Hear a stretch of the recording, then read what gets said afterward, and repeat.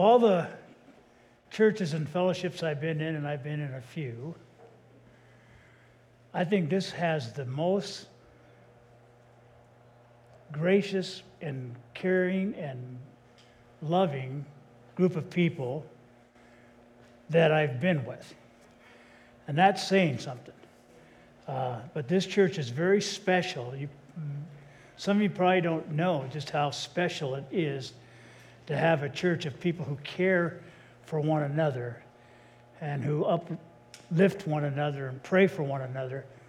And tragedy isn't something that has escaped our church. We've had several people who have gone home to be with the Lord. We have several people in serious health conditions. We've had people that are going through all kinds of stress in their home life. There's all kinds of different things that are happening.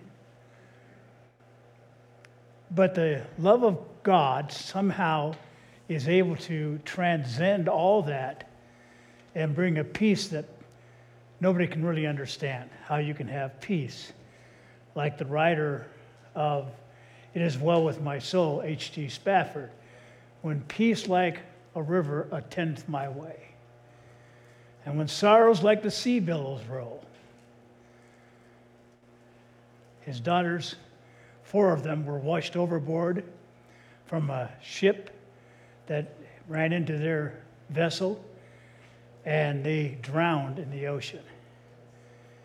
And he wrote on the back of an envelope those words, when sorrows like sea billows roll. You have taught me to say, it is well with my soul. Now, how can you have that kind of understanding in the turmoil of losing your daughters? That's from what I understand, I've never lost a child. Well, we did have a miscarriage, or I didn't have a miscarriage, but niece had a miscarriage. But we never lost a child that was living. But from what I understand, that's the most horrendous thing there is, to have a child of yours die. And to have all 4 of his daughters die at the same time had to be a tragic, tragic loss.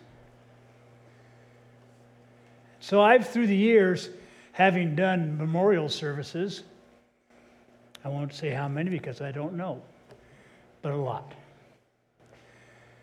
have tried to figure out ways in which the Bible speaks to us in a way that's healthy and positive and strong in its ability to bring peace to our hearts and souls.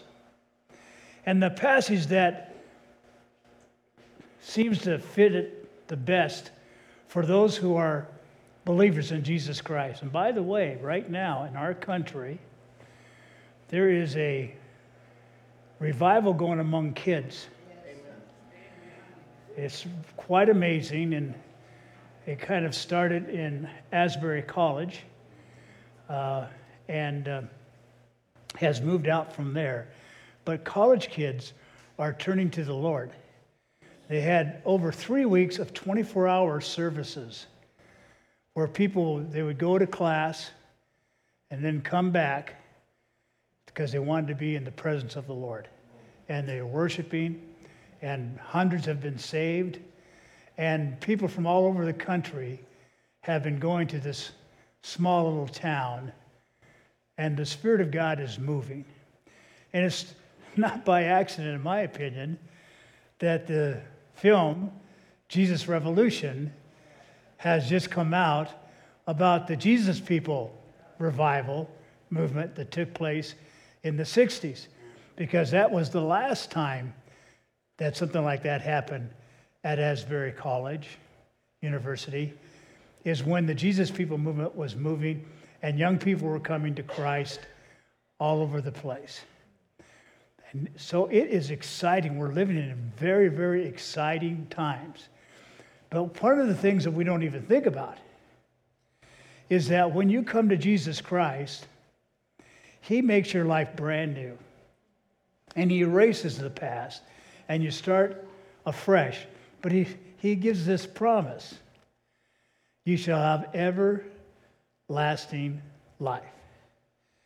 And the life at the end is greater than the life at the beginning. When you come to be able to finally get to your final home in heaven, it says that we can't describe it. Eye hasn't seen it, nor has anybody heard, nor has it even entered the mind of man or woman. How great a place God has prepared for those who love him. So heaven's such a fantastic place, it can't even be described. Now, there are glimpses of it. You know, the streets are paved with gold. That's kind of cool. It's like that guy who died. He said, I want to take all my wealth with me, put it in gold, and put it in my casket. And when he got to heaven, Peter says, what'd you bring pavement for? But gold streets, gorgeous, gorgeous, gorgeous, unbelievable beauty of these jewels that are up in heaven that are translucent. We don't have any way to describe it. But the light of God shines through them, refracting the light of God. It's an unbelievable place. It's a place you'd like to go. You know, I'd like to go sooner myself. Because it's a wonderful place. And also Paul, I think he said it best. He says, for me to live is Christ, but to die is even better. And if I go to be with the Lord, good for me, but not so good for you. For that reason, I'll stay as long as God wants me here. And that's kind of where I am. But in Samuel, we have the story of David. David sinned against the Lord, lusted after another man's wife, had him sent to the front lines, and he was killed. He knew he'd be killed because they said, put him out there in front, and then the rest of you retreat, and that was the end of him. And then he married his wife and had a child with him. And God judged him. Nathan came and told a story to him, and he said that person should die.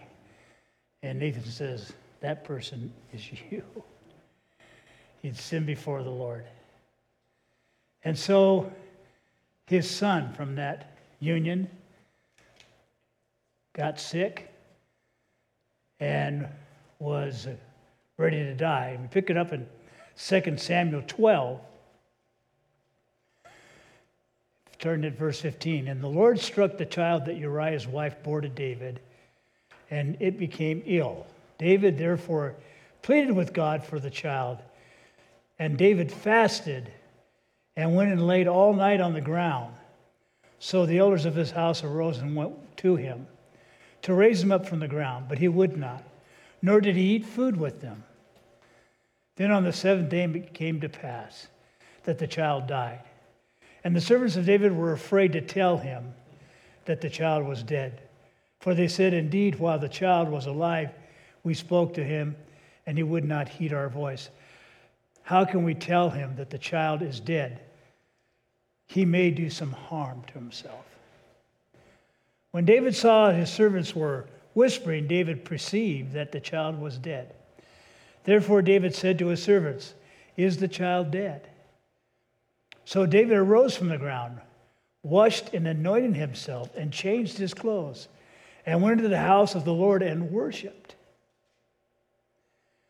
Then he went to his own house, and when he had requested that they set food before him, he ate. Then the servant said to him, what is this that you have done? You fasted and wept for the child while he was alive, but when the child died, you arose and ate food?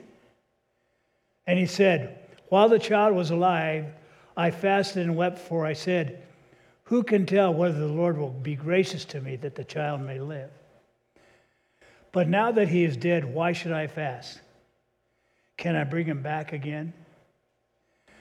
I shall go to him, but he shall not return to me.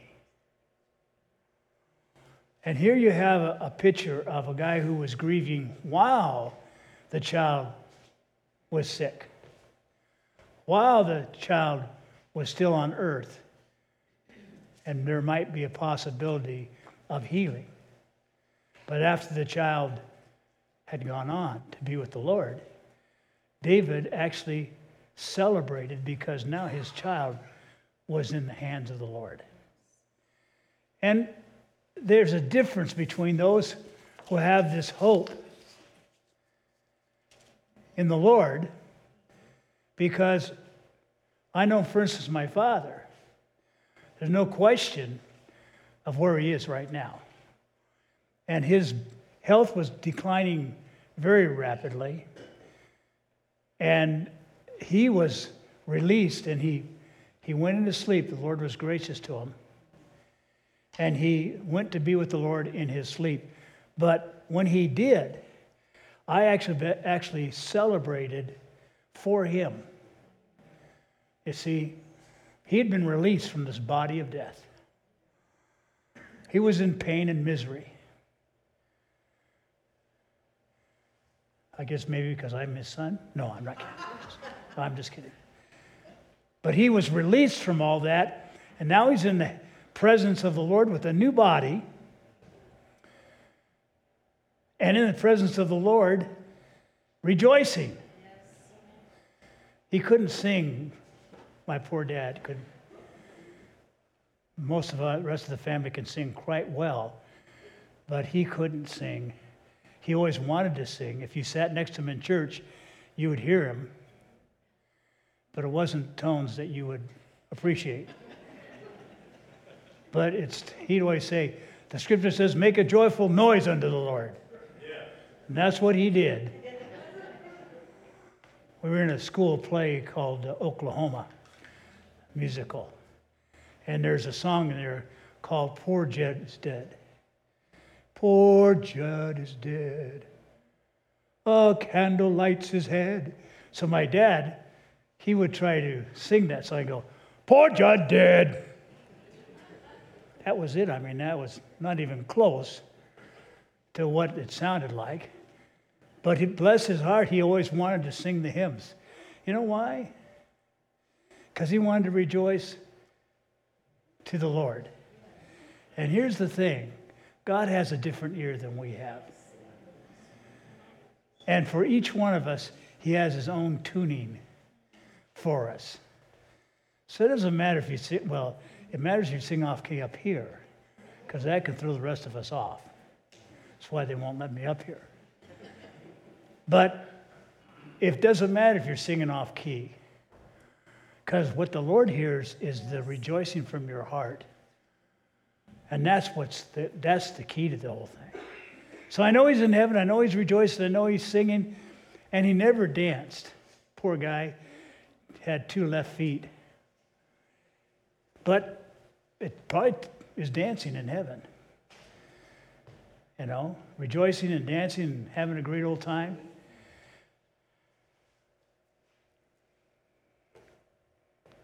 Jesus says in John 14, 1-3, let not your heart be troubled. You who believe in God, believe also in me. In my Father's house are many rooms. If it were not so, I would have told you. I go to prepare a place for you. And if I go and prepare a place for you, I will come again and receive you to myself, that where I am, there you may be also. See, it's tradition of the Jewish tradition of wedding was the parents chose your spouse. And we kind of shun against that, but we haven't done very good at choosing for ourselves.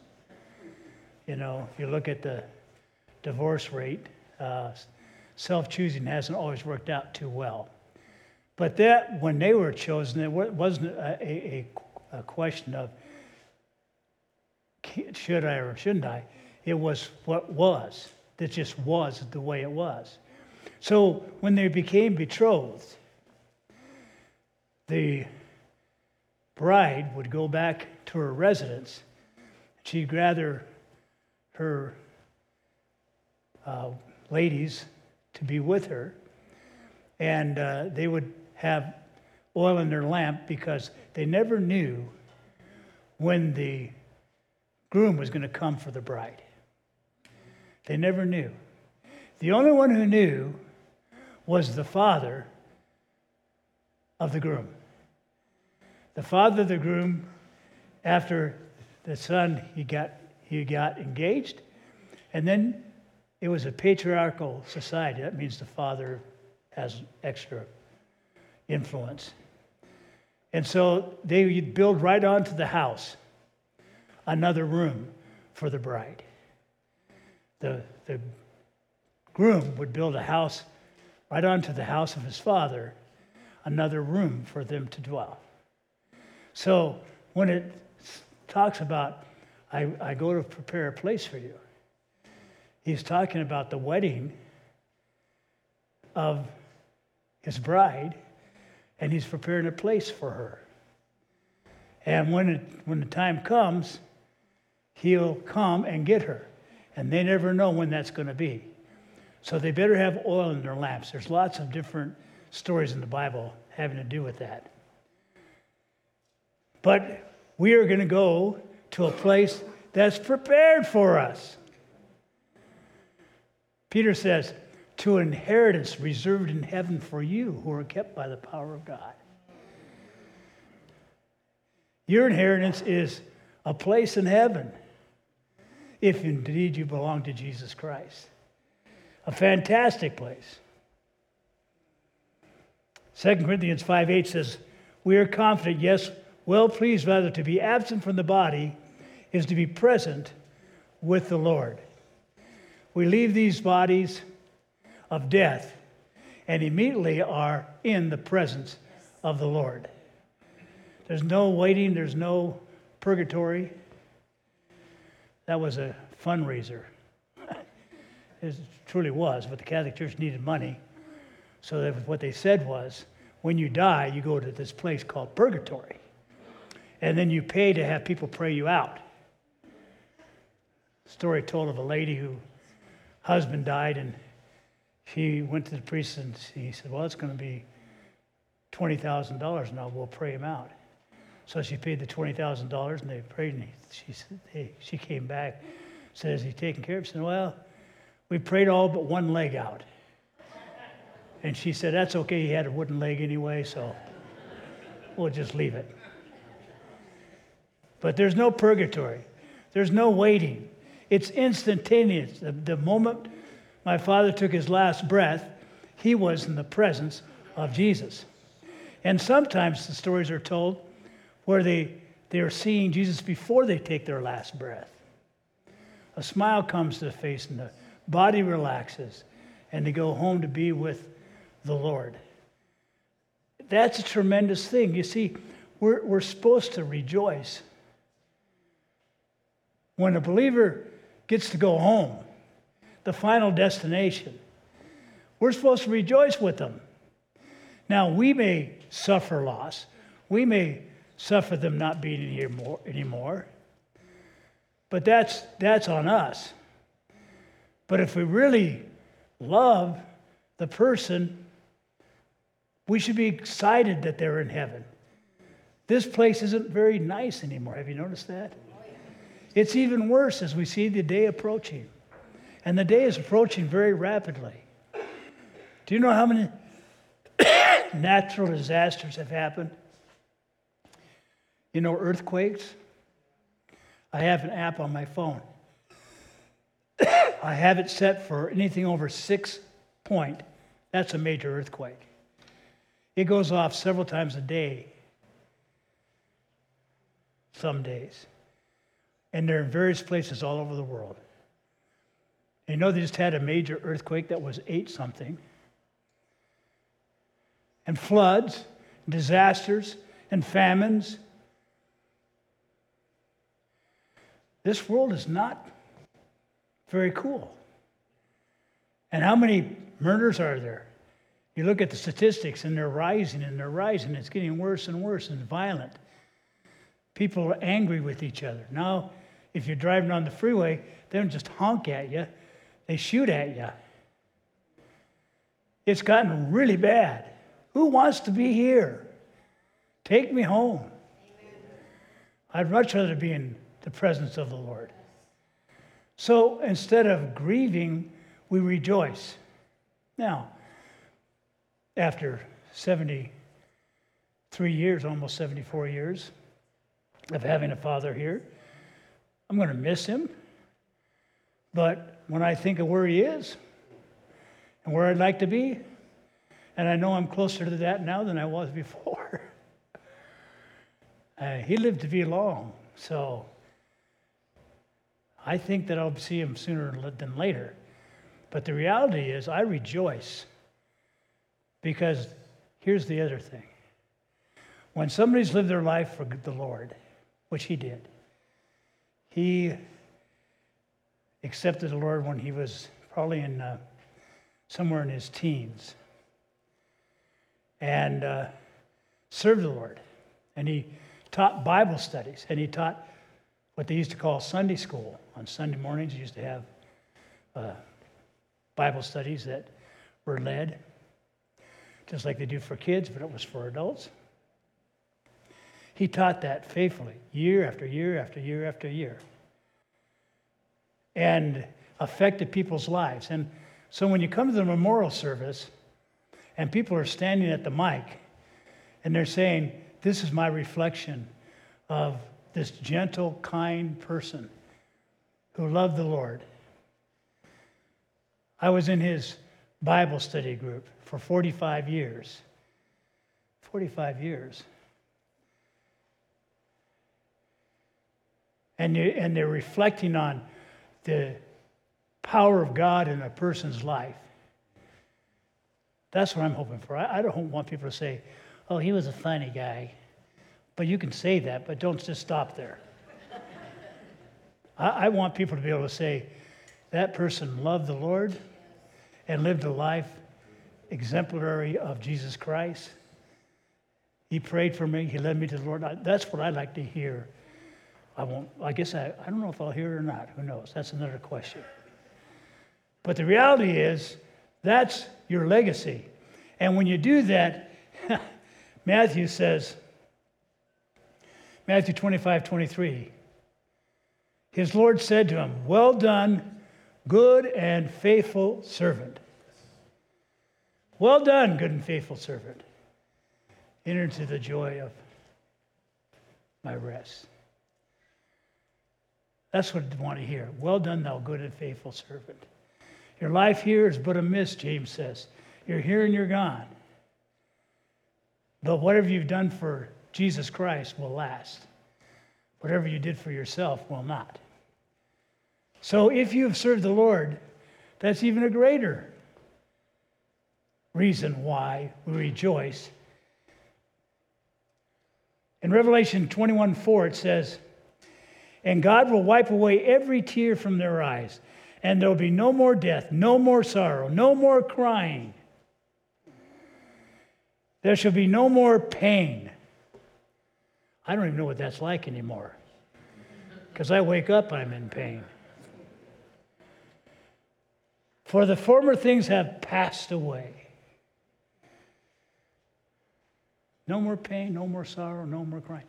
That's kind of reason I think that either people have a great knowledge of life on earth, or they don't see what's going on down here, because it would seem like it'd be a little sorrowful. But if one is a believer, rejoice and be exceedingly glad, for great is your reward, which is in heaven. And if he's rejoicing, I'm rejoicing. Scripture says, rejoice with those who rejoice, weep with those who weep. Now, I'm not trying to take away the fact that there is a sense of sorrow and loss when you lose somebody, especially when they're as close as somebody that's a father, son, or brother, sister, or whatever. There is a loss. And you suffer that. But what should keep you going is the fact that it's hard on us but praise the Lord for where he is or where she is. If they could speak now, I think they'd say, don't weep, don't be sorrowful. You're going to see me again. And when you see me next time, it's going to be for a really long time. Forever and ever. So don't spend a lot of time weeping for me, because we will be back together. As David said, he said, I shall go to him, but he shall not return to me. I'm looking forward to going where we be reunited. And until that day, we need to keep on keeping on. And right now, I'm hoping that you will begin praying that God will send revival among young people in our area. With this movie about Chuck Smith and the Jesus People movement, where they were going to the beach, and hundreds, literally hundreds, were baptized in the ocean. And by the way, it's not always warm in the Pacific Ocean. I can tell you. But people got baptized. You know why they did it at the ocean? Because it was a public testimony. Yes. It was a public test. They were saying, I belong to Jesus, and I'm getting baptized in the name of Jesus. And they'd come out and they would just have joy, and people would be celebrating. Meanwhile, they're singing on the beach, and there'd be hundreds, sometimes thousands. Can you imagine going to the beach and hearing people singing? Thy loving kindness is better than life. And people praising God, just shouting, yeah, I've been set free. Because a lot of these people had a meaningless life, caught in the drugs and the different things that didn't bring satisfaction. And then all of a sudden, Jesus came in their life and they were changed. I played for the Bible study on Monday night. How are we doing? Okay. Some clips from the different YouTubes on this revival. And I was saying, now watch this, because this is kind of fun. Because these weren't well-planned testimonies.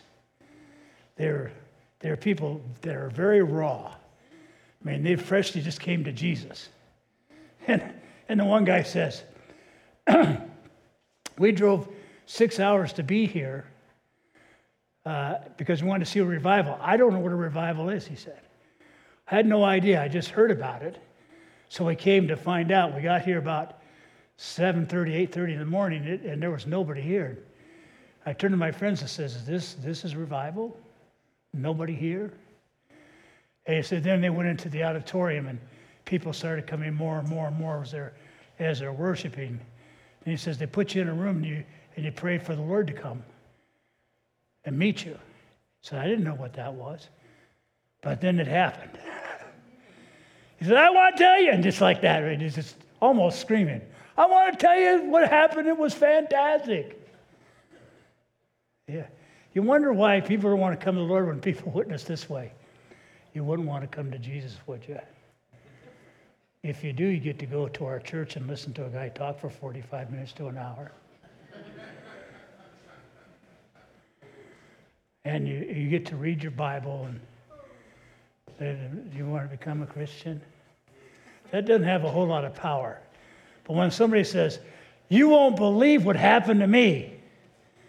My life has changed. I have joy where I used to have sadness. I don't know how to describe it to you. You just got to find Jesus. It's fantastic. I just love the Lord. And that's all real. It's not put on. It's just the way it is. You say, you know what? I saw cigarette butts in the parking lot. And I said, praise God. That's, what do you mean, praise God? I said, people are coming to Jesus. You know, well, Jesus said, I didn't come for the ones who think that are all. Well, I came for the ones who are lost, those who are seeking me.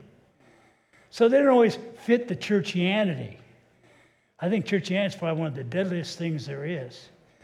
But the real thing, Jesus Christ, alive and in you, where you have a relationship with him and you sense and you understand who he is, that's real. I'm not talking about religiosity. I'm not talking about patterns or things that you do over and over again. I'm talking about a real relationship with Jesus where your heart is warmed and moved. The two men on the road to Emmaus, when they got done, they said, "Didn't our hearts burn within us as we talked along the way?" There was something going on inside. If you're not feeling the warmth inside, you got a problem. You know what Jesus said? "I'd rather have you be hot or cold, but if lukewarm, I'll spew you out of my mouth." Either get hot or be cold, but don't be lukewarm. And unfortunately, the church has become a lot lukewarm, used to certain things and patterns, and they just fall into them. But Jesus is wanting, the Holy Spirit is moving. He wants to revive. You know what revival stands for? It stands for when a dead body or somebody just had a heart attack and they're giving resuscitation. They're trying to bring it back to life. That's what the church needs. They need to be back alive again. Need to be buzzing with the love of Jesus. Need to see the smiles again. It's that time for church. Okay. When David says, "I was glad when they said to me, 'Let us go into the house of the Lord.' I was excited when I got to go to church." These people are waiting to get out of class so they can get back into that sense of God's moving in their hearts and hearing the testimonies and seeing lives change and worshiping the Lord. By the way, worship today was good, wasn't it? Very, very good. Better than the sermon. No, it really was. It was good. But I like to see that. I like to see fervency. Let's wake up. Let's be ready and let's pray. Now, the last thing I wanted to say.